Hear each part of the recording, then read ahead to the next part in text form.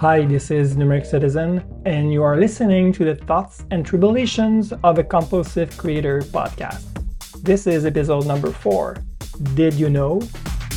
In this fourth episode, I want to share with you a few personal stories, and the desire for that comes from listening a podcast episode this week from the Really Focused Stories podcast from Martin Feld. And in this episode, it was an interview with John Gruber. Probably know who this guy is. He is a blogger, a writer about Apple.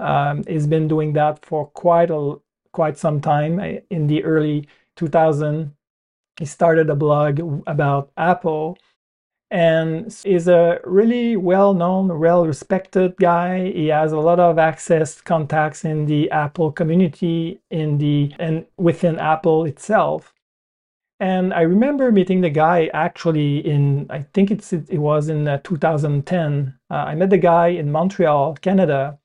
I was going to a conference about iOS development, and the conference was named Singleton, and he was there to give a speech, to give a talk.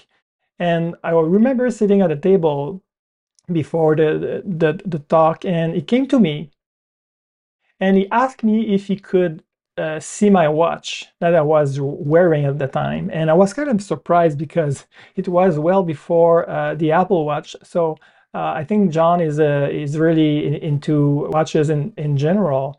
And so he came to me, asked me to see what watch I was wearing. And so I showed him the watch, and he took a small piece of paper, the same piece of paper he used when he's doing the interview at the WWDC conference when there's the Apple executive. So he notes a lot of things, and so he took a few notes about my watch, and then he said thank you, and then he left and returned to his table. So that was my only time I met the guy. I like the guy in general.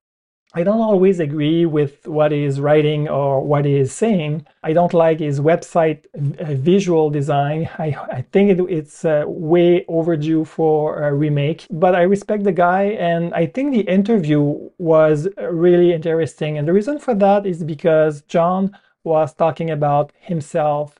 He gave a peek about the guy behind his writing, behind his blog. And I thought it was very interesting to know more about the guy, and I felt like more connected to the author. So we talked about how he started blogging after, first he was a big reader, and then he started the blog as a kind of a hobby, and then it became very important in his life, and eventually he became a full-time blogger. He talks about how he is perceiving his work, what he thinks about his influence in the Apple community. I think he underestimated his influence in general, but that's okay. And so he goes about his work as a writer. He gives his thought about podcasting and how it is different than writing. And so it's very interesting. And I thought Gruber was surprisingly generous about himself. And by listening to this podcast, I had this idea of sharing a few stories about me. Did you know that between 2009 and 2013, I was an indie iOS developer? I stopped doing the development of my 2 apps at the time in 2013 when Apple released iOS 7. And if you remember, iOS 7 was a major shift in the user interface and the visual language in general. And I had to remake all the visual element of my 2 apps, and I thought it was way too much effort for the return on the time investment. And so I stopped doing that in 2013. It was before Swift and Swift UI, and at the time you were building the user interface by using Interface Builder. I think I made about $5,000 by selling my 2 apps. It was a time where the App Store was much less crowded, so I think it was a bit easier to make some money. And I learned quite a few things in doing those 2 apps. I learned to use Objective-C, the Interface Builder, how you make up the app, how you publish the app on the App Store. And so I learned a lot, and it was a kind of a creative journey by itself. And I had a blog. I had a blog while I was developing my two apps. It was on the Google's Blogger platform, which was pretty ugly. And I wrote a lot about my writing experience, my learning experience as an iOS developer. It wasn't very popular, but it was kind of satisfying that there was regular readers coming to my website, because I was sharing how to do specific things in iOS and Xcode and stuff like that. So I like, and this is where I personally start to write and share my experience online with the world.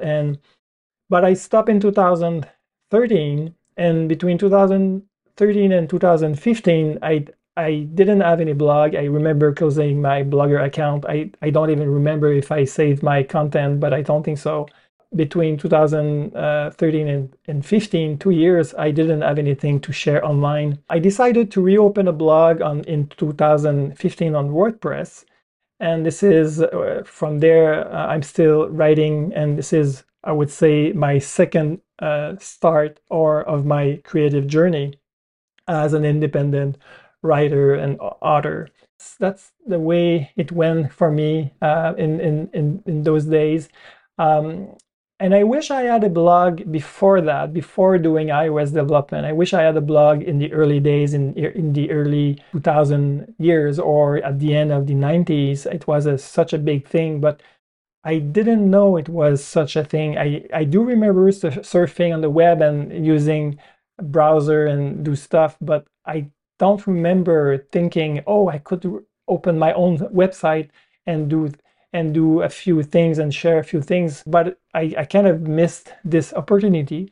I do remember using iWeb, which was an app made by Apple. It was part of the iWork software bundle that Apple made at the time. I did have a few things shared online, but I don't consider that to be a blog itself. So, and eventually Apple killed iWeb, and then I really stopped doing anything like that. So yeah, anyways, I wish I had did something back in the days and write for many years, but here am I today, and I'm doing this podcast, and I'm sharing things on my blogs today, and I'm very happy to do that. I do spend a lot of energy into this creative journey, and as an independent writer, and I like it a lot. So yeah, I wanted to share this with you guys today. This concludes the episode number 4. If you follow me on Microblog, Mastodon, or Blue Sky, don't be shy and share your thoughts or comments. Thanks for listening, and please, in this challenging world, in constant crisis and state of emergency, take care until the next episode. Bye.